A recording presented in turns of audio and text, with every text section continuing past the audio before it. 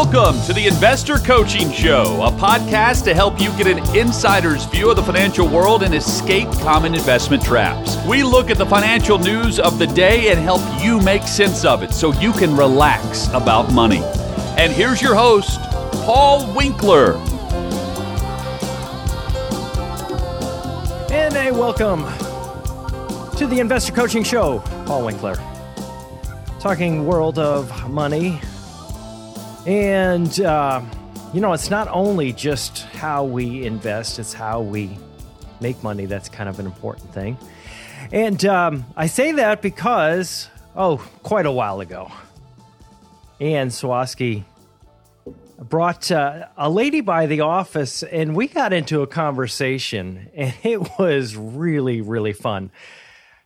Jessie Lee Perez, and she's in here with us today, so I'm glad to have you here. This is going to be fun. Thanks so much, Paul. Super excited to be here. So this is fun because you intrigued me with what you do, working in the nonprofit world. You have this, and you wanted to use the video studio here to do some things, do some work.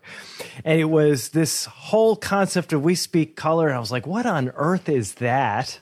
It's nonprofit that, and your background is fascinating. How many different countries, like 16 different countries or something like that you've worked in? Yeah, 16, and it'll be, going on 18 by the end of the year, so. What do you do in all these different countries? It's a little bit of variety. Some places I've served, some places I've learned. I'm a lifelong learner, and so I believe that that's part of continuing to serve others. Uh-huh. So some of the places I went and I was working with international shipping companies, training people how to use software. Other places I was learning human rights in areas like Czech Republic, where that was a huge area where there are no human rights, or they're pretty much ignored. And then that's a big deal right now. It is. It really is. Just because, man. I mean, you've had some people that have said, well, I'm not going to buy stuff from this country because people's human rights are being ignored is one of the things. But also just in general, one of the things going on right now is to try to diversify away from China, has been a big deal. Yep. Right now, people talking about that and going, okay, so we've got to go to other countries. What other countries can we go to where they're actually upholding human rights? But in here, you've got that, and then you worked with NASA. Yeah, I spent about 4 years at NASA Langley. I was with their data and climate change area, so we got to understand this. What does global warming actually look like on a graph? And it's a lot less of global warming than it is of global shift of the wavelengths of our climate. The wavelengths. So think about. Because I know that we used to think that we were going to have global cooling in the 1970s, and there was an ice age coming, and then all of a sudden it's global warming, and it's like, what's up? And, then people say that sunspots are creating things, and I don't know what to believe in any of that stuff. Yeah. Well, you imagine like wavelengths in music, right? And so the longer it is, right? It's shorter, right? But the longer the wavelength, it can go through distance, like, with radio telescopes being able to study stars because you can look through things. Right. Right. And then if it's tall, those wavelengths are going to be shorter together, right? Right. And so if you imagine the wavelength of what it was before, it was a longer wavelength, and each cap was shorter from top to bottom. Mm-hmm. And so it would deliver snow and ice and cold up north, and then down south we'd get our nice warm weather. Well, what's happened is those wavelengths have actually compressed, and they're going taller. So when that happens, that actually shifts where the wavelengths hit. So Alaska is now being missed with the snow because it's going just past as it dips up and delivering snow, and then coming deeper into the south, which is why we now have snow in Arizona. That's bizarre. It is. Yeah, because it is snow. When my wife visited Arizona in January, and it snowed. That was the first thing that happened. So I think the really interesting thing that you do that I want to hear a lot about is you work with people that are looking at they're underprivileged, can we say, or people that are underutilized, maybe is a better word? Yeah, that's a great way to put it. It's a little bit of the access is really what it breaks down to. There are a lot of really intelligent and even talented people, and they lack the access to get into those really good career paths. And so I wanted to break that door down and really say, not only are we going to offer you a door, we're going to train you, and then we're going to continue to introduce you to ways to actually take that training and get employed as a career path that'll be a viable career path and sustainable income. Okay, so these people, it seemed to me that it was at first when I thought you were doing this, you were working with women that may have maybe come from underprivileged backgrounds. They were challenged as far as, they couldn't actually support themselves. Right. And you were trying to help them do that. But, I'm looking at it going, well, you got this business analyst is one of the things that you do a lot of training in, business analysts. It is, yes. How do you find people that want to do that? Or is it just, can you get people that coming from all backgrounds and different levels of interest that end up doing well in those types of things? You really can. Business analysis is an interesting place that you don't hear about. You may hear the word, but you don't really understand what it means. And a lot of people are just completely what does it mean? Unaware that it exists. Yeah, what does it mean? So a good way to explain that is it usually involves technology. You don't have to be a technology expert, but you have to be able to ask questions in a certain way and listen to be able to document answers. Now, what that really happens if you put it in a perspective of business is you've got somebody who's a business owner. They don't actually have to own the business, but somebody who has a stake in what the business does. Okay. And then you have the technology that could potentially be a solution. And it's not always a technology solution, but a lot of times it's involved. Technology people usually can't speak business, and business people usually can't speak technology. So the business analyst is taught to actually bridge that gap, to elicit the true need of a business. I like to subtly joke that business people, they know they have a need. They know what they do. They think they know what their need is. Now, what happens is you go in and you help them understand what their true need is, because it's great to have technology, but if the technology doesn't solve the need, then you just spend a lot of money for no reason. Right.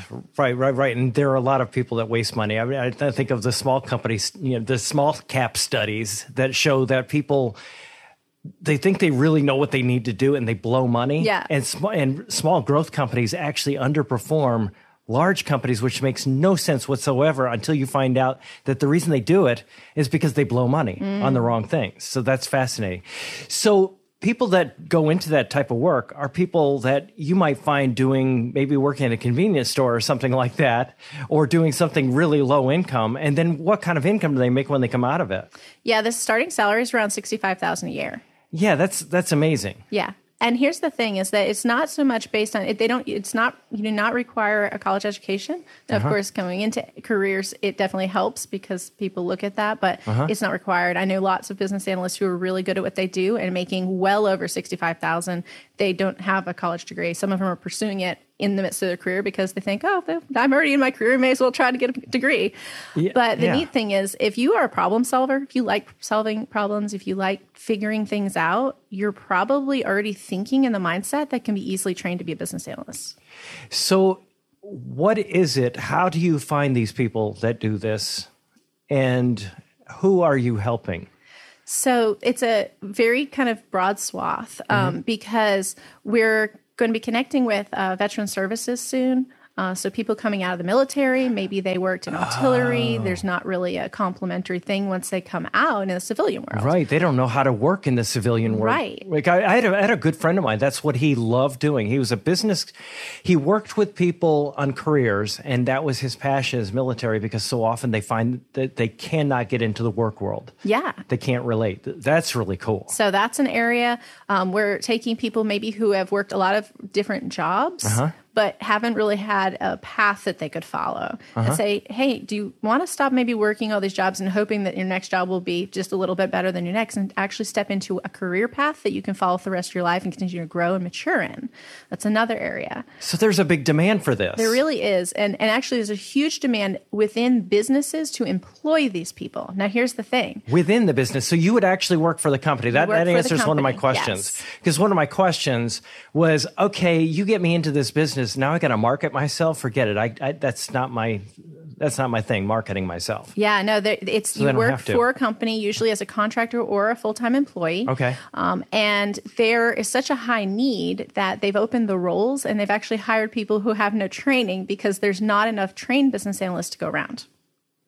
So what kind of a company hires a business analyst? I mean, how big of a company are you talking about? It could be small, medium, or large. Almost every large business has a lot of business analysts.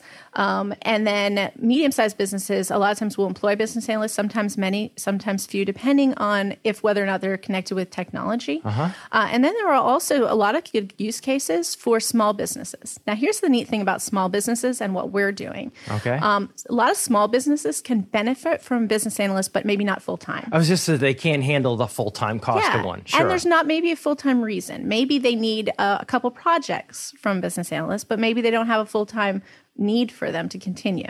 So we are partnering our graduates with small businesses that have smaller short-term needs. So the graduate gets resume experience and the business gets the outcome that comes from a business analyst. Oh, that's cool. Yeah. Yeah, that's really cool. So what do they analyze? I'm trying to figure out what a business analyst does. Sure. What do they analyze and what are they looking at? Are they looking at your marketing? Are they looking at how you actually produce things, getting rid of inefficiencies? And you may just say yes. And a little bit of yes. Okay. But let's think of it more as they're going to help you discover the needs and then the path to solve the need. So what they're going to help you do is they're going to take an understanding of where you are currently and help you see what your true needs are. A lot of times when you visually take something that you've been thinking about contextually and conceptually for a while and you put it in black and white in front of you, you're going to see things that you didn't see before. Okay. A lot of times a business will say, oh, this is my problem. It's here. I need somebody to solve that. What might be? Give me an example of what might be a problem. So they may say, somebody who rents cars, right? And so they're like, I have a problem because the person who's taking in the requests isn't working fast enough. I need her to be more efficient. Can you make her more efficient? Okay. Well, the business analyst goes in and says, okay, thank you for that information. Now, let me ask you, what do you do? And they're going to start at the beginning. Okay, well, how does a request come in? How does that get to her? How does she process it? What happens afterwards? And they may they're going to lay this all out in an actual model that's a black and white picture, basically, that takes you through this process. And what you may find is has nothing to do with the girl not doing her work efficiently. It may be that the intake process is inefficient, or that once it gets through there, that there's miscommunications or drops or gaps that aren't even being handled, and that could be handled either through technology or more automated that could completely resolve that, and she could still be doing the same job. Okay, so in this particular instance, it's teaching people to ask the right questions. Teaching people to ask the right questions, have active listening, because when you're listening, you're not just listening for what the words are, you're listening for the intent behind them, and the meaning is really, really important. For our program, our entire second module is how to listen.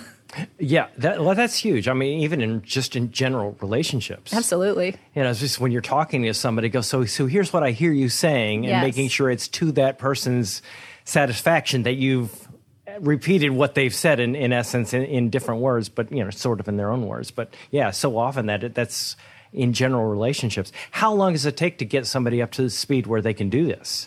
Our program is 9 weeks. Now, that doesn't make them an expert. What that does is it gives them all of the key skills they need to start practicing these things. Now, this program includes everything you need to be a So 9 weeks? 9 weeks, self-study. That's it? And then, because here's the thing is to become, when you first start as a business analyst, it doesn't matter if you came out of college or if you're coming straight out of the shopping, local shopping store, and this is your first time walking in as a business analyst. You're not going to feel like you're good enough for like 3 years, and that's okay. Right. Because we call that imposter syndrome. Exactly. Right? Yeah. It's what am I doing here? Well, who am I? What am I doing here? Exactly. Yeah. It's a skill that you have to mature. But what I try to help them infuse into them is that you coming out of this program have way more knowledge to do your job as a business analyst than the person you're helping, because they have none. Right. So you're starting already above that, right? Yeah, and that's so true. So often people, they become intimidated, but they don't recognize that there are people that know nothing out there, and you're talking to them, you know more than they do at least. Absolutely. So they don't have to market themselves. How do they get into the work, as far as getting the work for themselves? You said they could go to work for a company. Yes. And that's really the best way. There are a lot of companies that hire and they basically provide a pool of hirees to but companies. they're not advertising for a business analyst, I'm sure. They are. Are they really? Oh, my goodness. If you went out and just hit Google today. Seriously? And you said business analyst jobs, you'd be flooded with like 2,000 openings. No kidding. Yes. And some of them are real business analysts and some of them are just named business analysts because unfortunately there's not enough, as I said, trained ones out there to make sure that every company really knows what a business analyst does. So some may be a mix between data analysts or product analysts, which are different things. Okay. And so it doesn't mean that they can't get one of those jobs. Here's the thing. If you've never been a business analyst, go ahead and apply. And if you get the job, your foot's in the door. Then you continue to grow and use your skills. And they'll be amazed because they'll be like, oh my gosh, nobody's used these skills before. We didn't have this. So when you're going through this training, so you said there are different steps that you go. What are the training steps in becoming a business? What is it that you typically do? Yeah. Because this is fascinating. This is fascinating to me because one of my passions is just trying to help people in general that feel that they can't get ahead in life. I mean, because I work with nonprofits all the time, and schools and nonprofits and just places that are trying to help people get out of the streets and get out of bad relationships where they're being abused and things like that. Because, in the psychology program that I went through, that was one of the big things is that there were a lot of women that were in households that were being abused in ways that just blew my mind. Yeah. And I thought, how sad. And the reason that they stayed where they were is they felt they had no other choice. It's true. And they felt trapped in where they were. And I thought, gosh, if there's some way we could help these people. And a big piece of that is financial. If they have no financial way to leave, they can't get a place to rent. They can't purchase their own vehicle if they have to leave everything behind. How do you step out with no money? And that's a big deal. Yeah, well, and to me, I think the big deal here for me is on this show, sometimes I like to do things where I just look at how can we make the world a better place? Yeah. How can we leave it better than we found it? And this is interesting to me. I've got a lot of questions regarding how you do this and, how people get into this type of work and how do you find, you had something you talked about, which blew my mind. You were talking about the Myers-Briggs. Yes. And, Myers-Briggs, typically when you're trying to figure out what career you want to do, you go in and say, okay, how am I classified between these 4 different things? And I can be this or that. I can be, and then you had a different way of looking at it based on color, which I think is fascinating in saying, what if you could be doing something that was always within your skill set, but also your level of interest? Hey, folks, I want to tell you something I'm really excited about. My new book, Confident Financial Planning, is finally out. It's in paperback, hardcover, Kindle version, and I actually have an audiobook version of it. It talks about building your financial castle. I use that throughout the book, talking about your investments. Your financial plan is kind of like a castle. You have your savings and your emergency funds. I talk about that, debt, good debt, bad debt. I talk about special goal funds and how to set those things up and how to invest for those types of special things that you might want to do in the future. Types of retirement accounts, different types of taxation of investment accounts.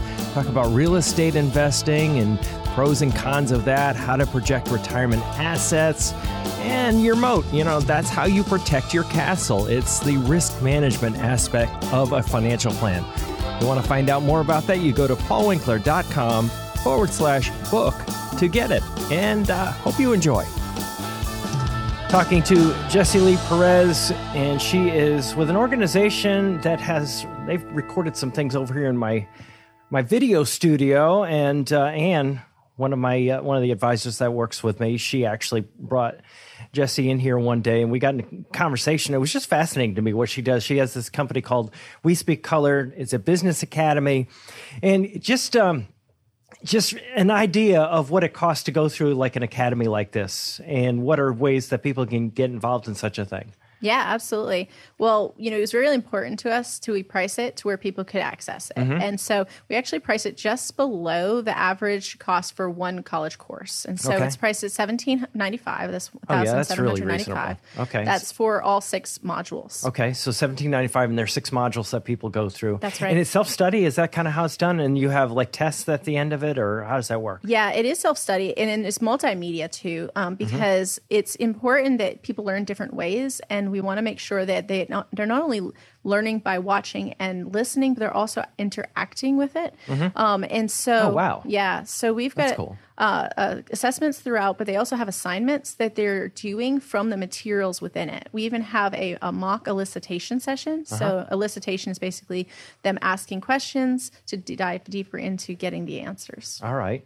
And then you said there was another way that they can just kind of kick the tires a little bit. Yeah. There's a book that you had done. That's right. If you're maybe not ready to fully say, I want into the program, but you want to say, is this maybe something right for me? That you might want to do? Yeah. I have a book called The Ways of a Business Analyst. It's available online. And so that's a great way to just kind of read through what a business analyst is about. It's actually, I try to write it more interesting. It's not like a textbook. It's more engaging. And you can find out, what it means to do things like a business analyst. How do you think like a business analyst? It actually walks people through maybe that already are business analysts but never got training. How does a business analyst think? So it's really it's very it's like a mindset shift because you're going to go in and not approach things from a solution direction. One of the things that so you don't walk in going, I've got the answer for you. Exactly. You're just asking questions, and a lot of times. That's interesting because from a counseling perspective, a lot of times that's what you do in counseling is you're asking questions to help people think through what they're up against. And many times they have some of the answers inside of themselves. It's true. They just don't realize it. Yeah. And it's really neat when you'll ask a question that maybe seems natural once you've been trained as a business analyst and the person on the receiving side's like, wow, I never thought about that. Yeah, we do need to include that. And it's really satisfying to feel like, wow, I offered that value because now they're going to make sure that piece is met. Yeah, and you may think, well, that's not valuable. Yeah, it is valuable because you don't have to have the answers. Quite often, what I find is if you come in and you go, this is the answer to your problem. Well, you came up with the answer, and the reality is the other person doesn't have ownership of it, and they're not going to do it. Yeah, that's a huge piece of it. And another piece is without actually doing the discovery, you don't even know if that answer is going to really meet the need. Yeah. And by the way, those of you guys out there that when your wife comes to you and says, honey, I got a problem, she doesn't want a solution. she just wants you to hear so she can kind of think through it. No, I'm kidding, but I'm not kidding. Yeah, that's pretty cool. That's because I don't think it's just guys. I think everybody tends to do that. We want to solve the person's problem because that's how we think we show value to that person. And the reality of it is it isn't necessarily. I like there was if you look at some of the great psychologists of the past. That's why they would mirror what people said, is because it makes them think about what they're saying and think through the solution to some extent. So that now I can kind of see why it is that somebody could actually make a decent income like that without having all the answers. That makes some sense to me because I'm thinking when you walked in here, I'm going to have to know everything about a business and I'm going to have to know how they work and I'm going to have to know all these techniques and strategies. And the reality is that's a daunting task. Yeah. You can't do it. Right. But in the reality, you can go in there and ask good questions of a person that does know some stuff because they've been running the business. Exactly. And then be of value because nobody's doing that in their life. Yeah. There's this one guy I know, he says, as a business analyst, I get paid to be the dumbest person in the room.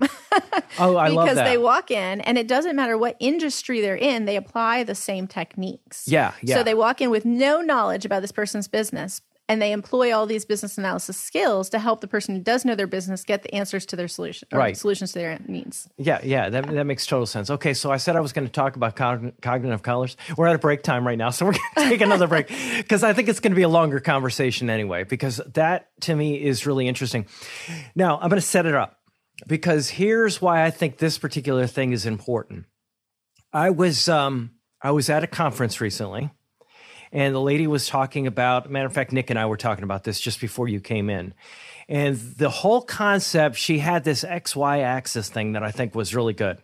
And on the x-axis, that's the one that goes, horizontal, on a graph, right? So those are your skills. Those are the things that you have the ability to do. And on the y-axis, the one that goes up and down, that's the challenges you face, okay? Now, going diagonally 45 degrees between the two of them, just imagine that there's like this path, there's a road. And that is what she called flow. Now, this is really, really important. So kind of stay with me on this. When you're in flow, everything's good. Things are going good. You feel that you're in your element, so to speak. If you are, let's say, above that graph, where the things that you have up against you, your challenges that you face exceed your skills, that's where you have anxiety. If you are up there in that quadrant up to the top where I'm overwhelmed, I'm in anxiety. If I'm down in that bottom part where my skills exceed the challenges I'm up against, I'm in boredom. Yeah.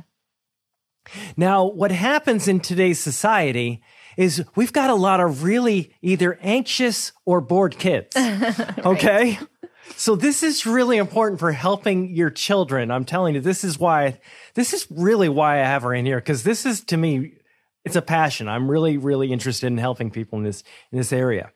Now, what I find is that when people are anxious, which is they have a fear of the future, and then not only that, but they have a fear of it, but they also have this fear that I am not up to the task of the challenges that face me in the future.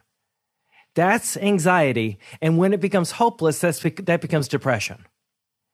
And then what I do is I go beyond that, and you go, well, what's beyond that? That is apathy. I just say, forget it. I give up and I just pack it in. And I'm going to go play video games in the cellar. And that is really, so what I want to do is I want to get into this whole thing about our type, because the reason the kids aren't out there doing what we want them to do is because they're either bored or they're anxious or they're getting to hopelessness and apathy. And I think that partially what Jessie and I were talking about just before the show started, I think that is part of the answer, is helping people get to that. So there's my tease. Hey, this is Paul Winkler. Hope you enjoyed today's edition of the Investor Coaching Show. You want to learn more about what we do, go to our website, paulwinkler.com. You can watch some of the videos there, and if you're not already a client, you can set up a free initial consultation. Until next time, I'm Paul Winkler, reminding you that I believe that more educated investors are more confident investors, and confident investors are more successful investors. Have a great one. Advisory services offered through Paul Winkler, Inc., PWI, an investment advisor registered in the state of Tennessee. PWI does not provide tax or legal advice. Please consult your tax or legal advisor regarding your particular situation. This information is provided for informational purposes only and should not be construed to be a solicitation for the purchase or sale of any securities.